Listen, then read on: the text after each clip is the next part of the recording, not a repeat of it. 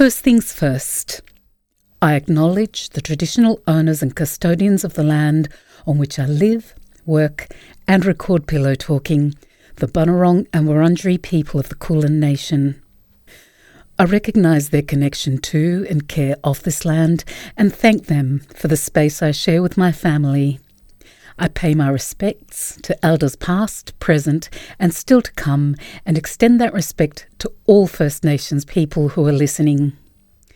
Please keep in mind that Pillow Talking contains adult themes and sometimes strong language, so use your discretion for where and how you listen and who you listen with. And another thing to keep in mind, even though I call my studio the Cone of Silence, it isn't actually a cone of silence. Please expect the occasional bird twittering in the background or a lonely dog barking there as well. Close the door and dim the lights. Let's talk. I'm Violetta Balhas and this is Season 2, Episode 16 of Pillow Talking. Stories about the stories we tell each other when there's no one listening. In this episode, who do you think you are?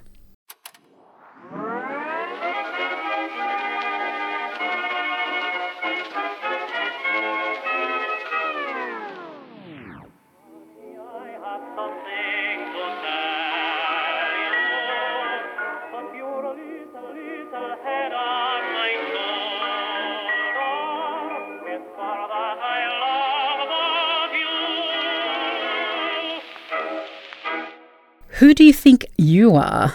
I remember a long time ago Oprah saying that we should look at ourselves in the mirror regularly and ask that question and then pay close attention to the first thing that pops into your head or out of your mouth, because it's bound to be revealing. I have to admit, this is something I've done a few times through the years and received a different answer each time. Maybe it's growth. Maybe it's just the way I was feeling that day. Or maybe it's the part of my personality currently dominating. Or maybe it's having heard Alanis in the radio in the car that morning and having it pop into my head that I'm a bitch, I'm a lover, I'm a child, I'm a mother, I'm a sinner, I'm a saint, I do not feel ashamed, I'm your hell, I'm your dream, I'm nothing in between. And hopefully not all of them at the same time. Not just for my sake, but for the sake of the guy I live with. Because it's one thing to ponder your identity while looking in the mirror, but another thing altogether to ponder it while looking into someone else's eyes. Who are you with that person? Who are you to that person? Who are you after that person? My last episode, Suddenly Strangers, is kind of a companion piece to this one. In it, I mentioned that identity and relationships are inextricably entwined. You could even say, like some relationships experts say, that functioning relationships create a third identity. There's the you, there's the me, and there's the us. In these stories, identity appears as a loving assertion after a morning spent apart, as a secret revealed in sleep, as the negotiation at the start of a relationship, and as a crisis, when a third party in a single weekend makes this one storyteller question everything about herself and her marriage. These conversations all happened in the intimacy of the bedroom. Shh, let's listen.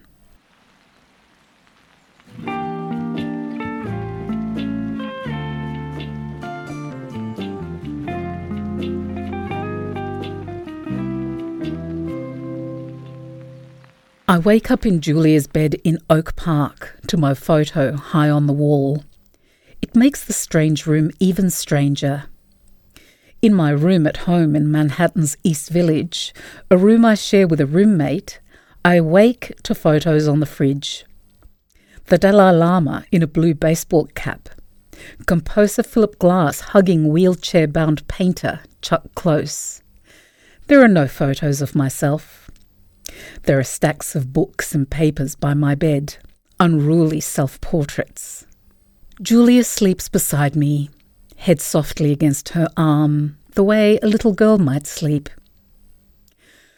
Julia is 77. There is a constriction in my stomach when I look at her. I want to make morning love to her, but I resist waking her. Julia is a night person with sleep issues. She gets to bed not many hours before I awake. I take sleep for granted. I hit the pillow and I am out.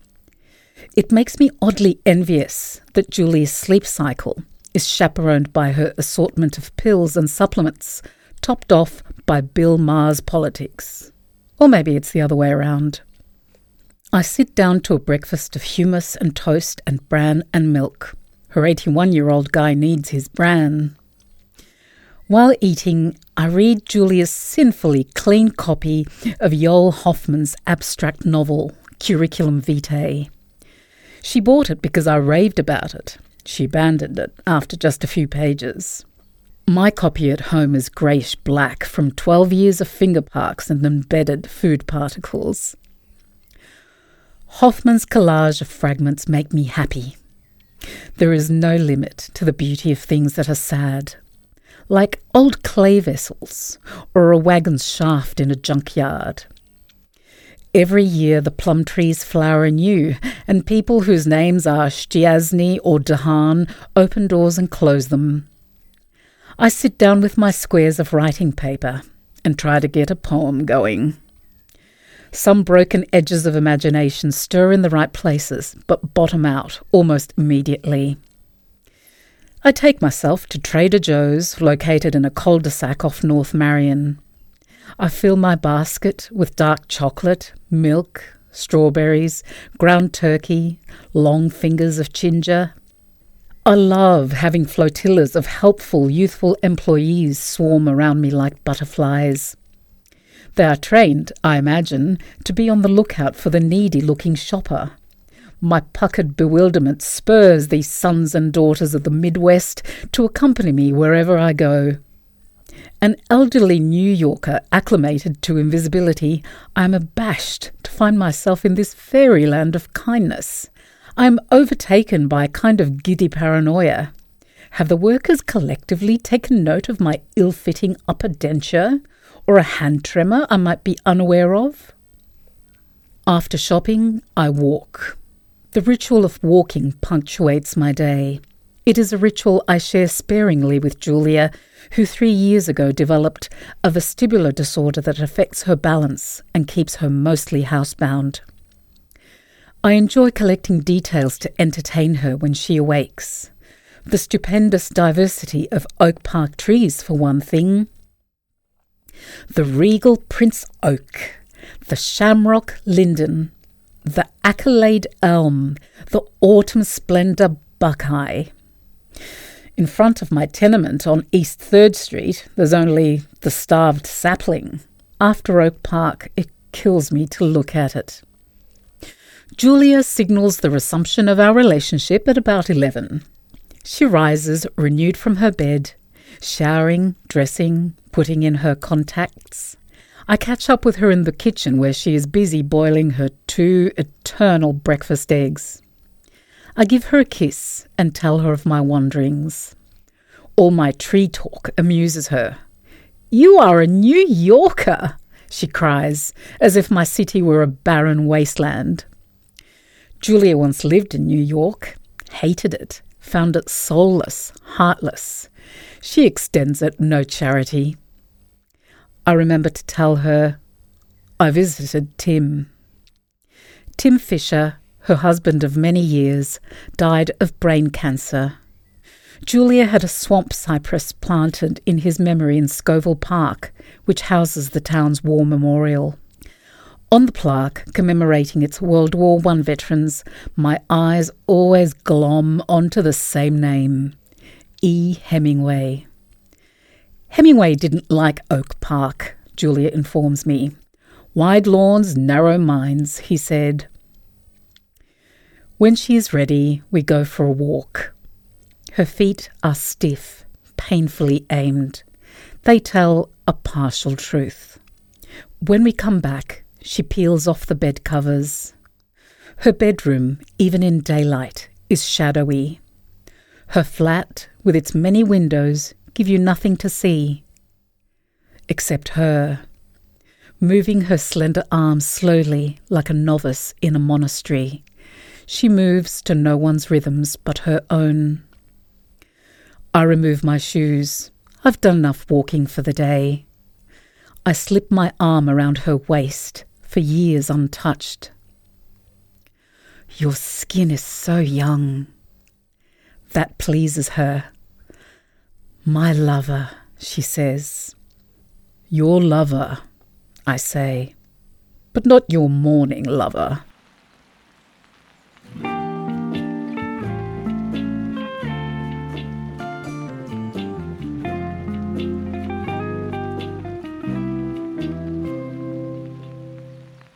In my teen years, I loved to do sleepovers at my best friend's house to escape my alcoholic parents.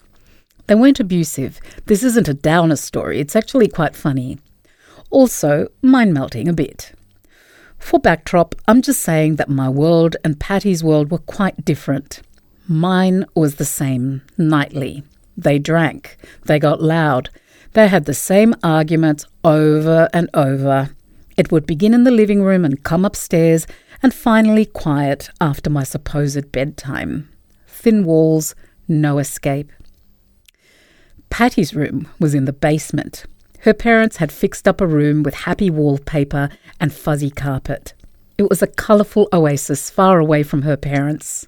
We listened to records, watched TV, talked endlessly, dreamed about David Cassidy and other pop idols. One night, we'd turned down the lights and were winding down. She was in her top bunk. I was in a sleeping bag on the floor. The conversation lagged. She stopped talking and began snoring faintly. I couldn't sleep. The room was different in the dark. My eyes played tricks on me. Was that a shadow in the mirror? Was that stuffed animal moving? No, just eyes playing tricks. And then all of a sudden, Patty sat bolt upright in bed, back stiff and straight.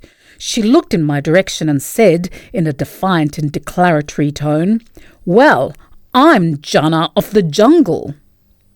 As if I'd been arguing, as if we'd had a conversation, as if we'd been talking about anything even related to role-playing or Tarzan. In fact, I don't think I'd ever even heard of Jana of the jungle. Tarzan's woman was Jane.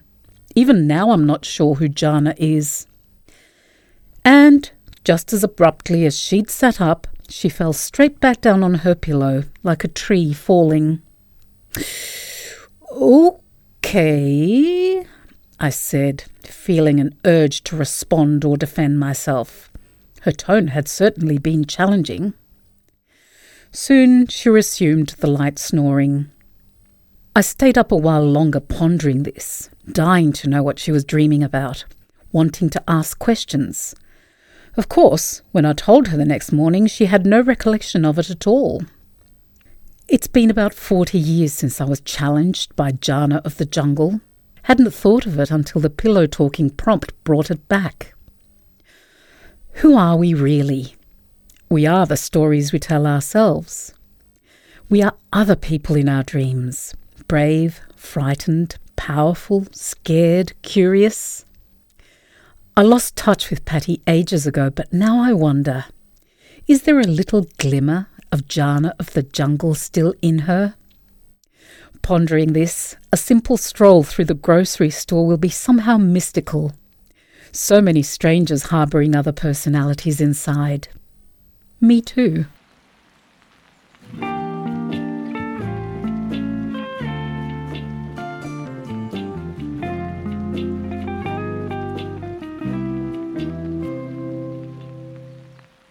The first night together was very long because we needed to know what each other wanted out of our relationship. We spoke at length, sharing experiences and reaching concrete decisions. My fiancé was telling me about his first wife. She cheated on me severally, he said. She said she was a director at her place of work. I never visited her at her office, not even after our wedding. After our wedding, she never went back to her office anymore, saying she was on a break. This took about 2 months. I had to ask her why she didn't go to work anymore. only to discover she was just a cleaner and a janitor. He continued by saying, "Baby, I hope you're not like her." "Oh dear, you can count on me," I said. There is an adage in Yoruba language that says, "Foriti, foriti, lomoki oriak bapa," or the head of an old man is bald because of all the trouble he has on his head in his lifetime, meaning prolonged endurance yields elderly maturity. He said he bore her excesses even before they got married. At a point, I almost called off the wedding, but she sent people to beg for her, so the marriage held. My parents refused attending my wedding because of her, he said in a very low tone. I gave him my word that all is well as we are now together. He told me how he asked people about me and the responses he got. One of them was Tabitha's mother. Tabitha's mother said I should be careful of you. He said a proverb in Yoruba language. Ikoko oning baomi kotung bain. Or, the pot cannot contain both the palm fruit and water together. Meaning, two masters cannot ride one boat, or two incompatible people cannot live or work together. All she was trying to say to my fiancé was that I was bossy and would ride on my fiancé when we got married. I told him that this said Tabitha's mother is not my friend. We are not close enough for her to know who I am or what I am capable of doing. He then told me how she had made bodily passes to him some years back, which he declined more because she is married. Never mind, sweetheart. Let's just say she's a stranger and not to be given a chance to decide for us. I love you, dearest, I said. I love you too, baby, he said, adding that after all, Bieshin badani gule, atunguni, or if a horse fell on someone, the rider should reclimb it, meaning when a plan falls out, one should not give up. Rather, one should keep trying. We must keep trying till we succeed, which I believe we have succeeded, he said to me. I nodded a yes to that. He immediately demanded to know my parents. I will make an email to your parents tomorrow to ask for your hand in marriage, because we are not getting any younger, he said, backing it up with another adage in Yoruba language saying, besides, Akpe kotojun kije ibaje, or a late eater will not eat spoilt or rotten food, meaning the patient dog eats the fattest bone. We have both waited patiently to find each other as the best couple. We hugged each other. In the next 4 months, we got married, and it's been great with him by my side.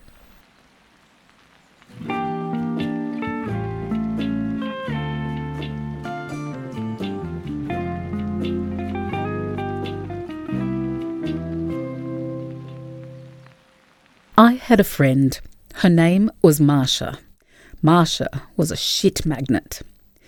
Whenever she rang, it was a fresh drama. She'd keep me on the phone 1, 2, 3 hours, whatever it took, for her to let it all out and for me to listen, comfort her, and very occasionally suggest solutions. My husband would see me on the phone and roll his eyes. He'd never met Marsha. She lived interstate. But he knew that when I got off the phone, I'd be absolutely knackered, emotionally, mentally, and physically. Did she ask about you? Or did you get a word in about how you are? He'd ask me. I always said no. Then he'd imitate Jan in the Brady Bunch movie. Marsha, Marsha, Marsha. It made me laugh, and that would help take some of the stress from the phone call away. He was right. It really was all about Marsha, but I could handle it. Marsha and I went back a long way, and it wasn't like she was calling me all the time. It was occasional, just very, very draining when it happened. Now let's talk about my husband, Robert. Robert is one of those no-nonsense, steady as a rock guys. He didn't muck around and didn't like people who did. He didn't like flighty women. In fact, he liked them strong and independent. His mum had gone into politics when he was little, and she was a formidable woman, so it wasn't a surprise, really. When we met, he was impressed with the fact that I ran my own very successful business, and that I'd started it before I even graduated from uni. I'm as romantic as the next woman, but I'm also a realist and a feminist. I wasn't looking for a Prince Charming when we met. I didn't need rescuing from anything. I was looking for my partner, my equal. And that was the basis of our marriage. It was a marriage of equals. We supported each other, but didn't pander, didn't baby each other. And Robert had this thing whenever I had a problem, like with the business. He would ask me a series of questions, really insightful, incisive and intelligent questions that almost always made me come up with a solution to the problem. By the way, he still has this thing. We're still together, even though this event made me wonder for months if we should be. Hopefully all of this gives you an idea that I had a complete sense of myself and who I was in my relationship. Marsha had something to do in Sydney and in her way asked whether she could stay with me for a few days. And by in her way, I of course mean that there was a sob story involved about needing to travel and how difficult it was to do with her own husband's business going through a rough patch and having a cash flow problem. So I offered the spare room, Mikasa Sukasa. The 3 days she spent at Mikasa were enough to question my marriage. But more than that, way worse than that, it made me question myself. Can 3 days cause an identity crisis? They can. And they did. It was beautiful weather, and of course, when you run your own business, you know that the beautiful day when you have a house guest will be the day that there's some sort of emergency that your staff can't deal with. Only you will do. Before I excused myself with Marsha, I asked Robert if he could entertain her for a couple of hours. He mouthed out, "Marsha, Marsha, Marsha," but winked, gave me a kiss and a smile, and told me not to worry about it. Luckily, I was able to do this work from home. My office faces our beautiful backyard, so that when I work from home, it's not so bad. So, while I was putting out work fires on the phone and on the computer, I was able to look out at Marsha and Robert in the backyard. He brought out drinks and they sat in the Balinese hut near the pool, deep in conversation. It was nice, and I was proud of Robert and of how he could converse like this with someone he'd only just met. Fast forward to that night in bed, when instead of lying straight down like he normally does and falling asleep in a nanosecond, he sat against the bedhead and said, "We need to do something about Marsha." I said, "Baby, I know she can be a bit much, but I promised her she could stay." He said, "No, I mean about her situation." "What situation?" "Do you know how unhappy she is?" I narrowed my eyes at him. Was he fucking kidding me? Did I know? After all the hours of listening and emotional energy spent on those interminable phone calls? The big fat nothing she ever did about any of the tragedies that fate singled her out for out of all of the people on the planet? Really? Marsha, Marsha, Marsha? He continued, "That husband of hers sounds like a real prick. He makes life unbearable for her." He lowered his voice and whispered, "She told me that sometimes she doesn't feel like she can go on." I reminded Robert that Marsha and her husband had been married 3 times as long as we had, and they'd ridden out many storms, so whatever it was would blow over like it had so many other times before. And besides, Marsha's Instagram feed was about 90% composed of happy couple selfies. I know social media isn't real life, but when every other day you're posting about how this man completes you and your soulmates and yada yada yada, there's a limit to how seriously you should take this.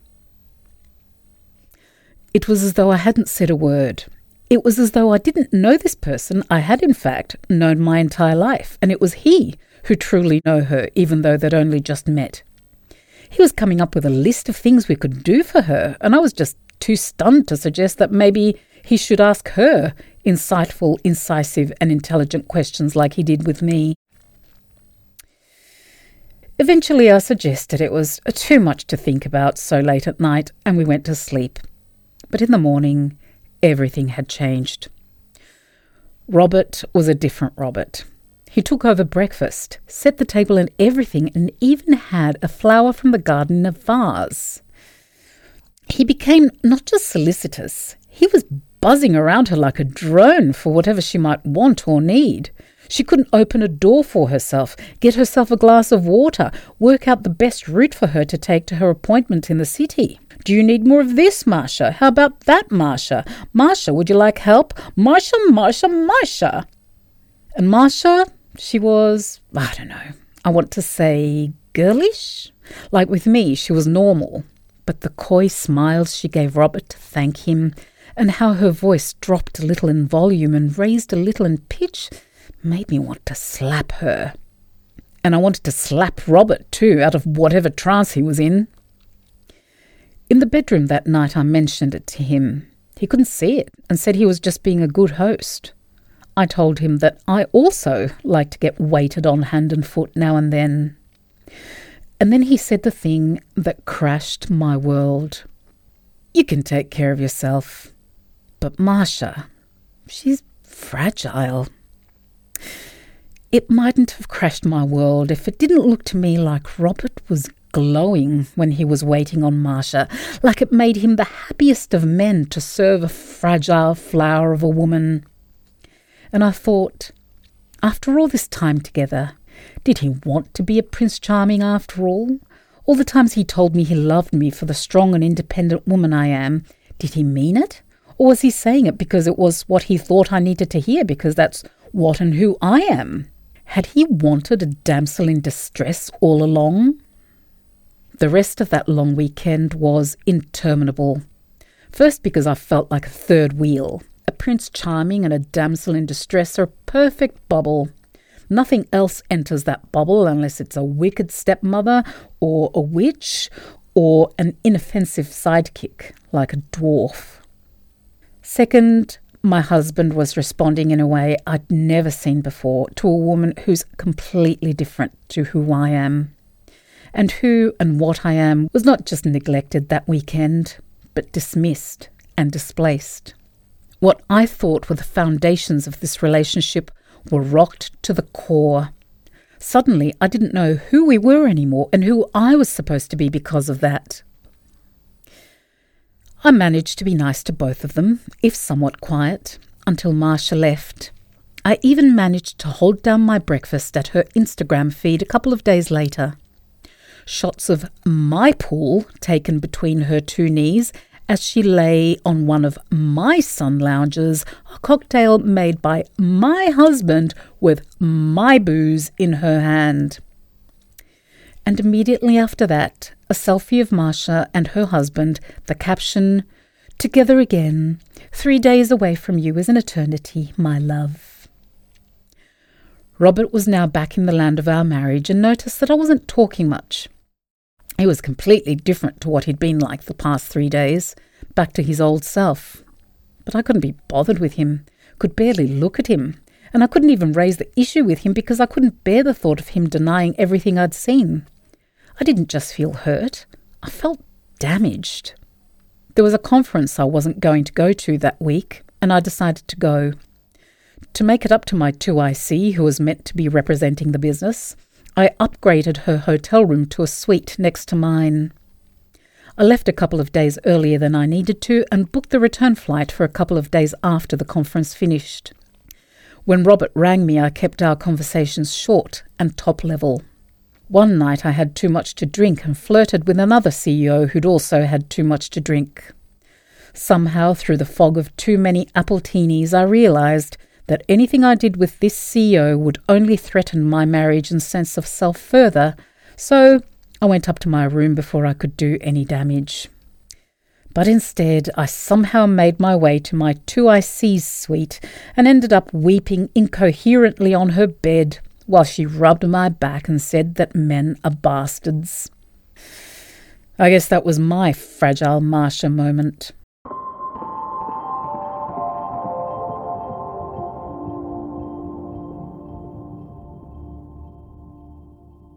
Pillow Talking is produced, narrated and edited by me, Violetta Balhas, from Stories by You, the listeners and Pillow Talkers.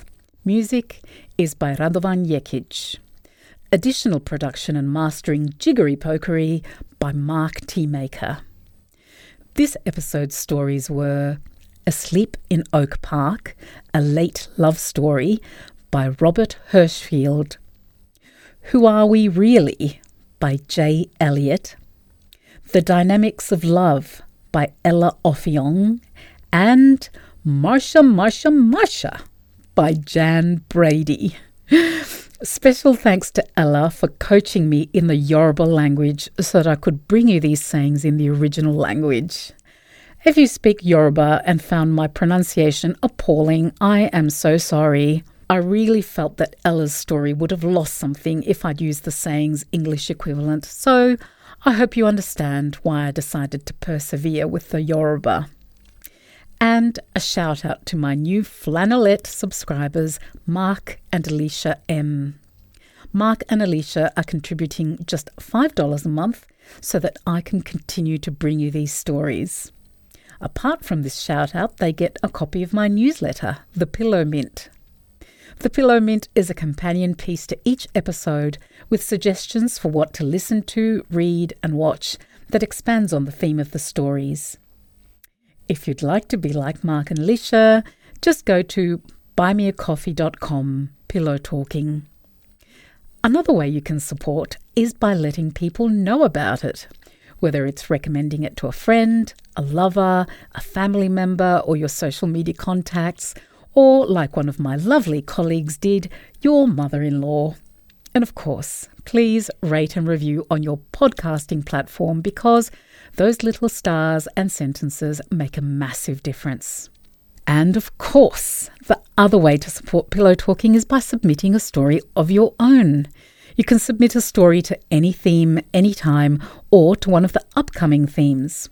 You can check out themes and send in your story at pillowtalkingproject.com under the Share Your Story tab.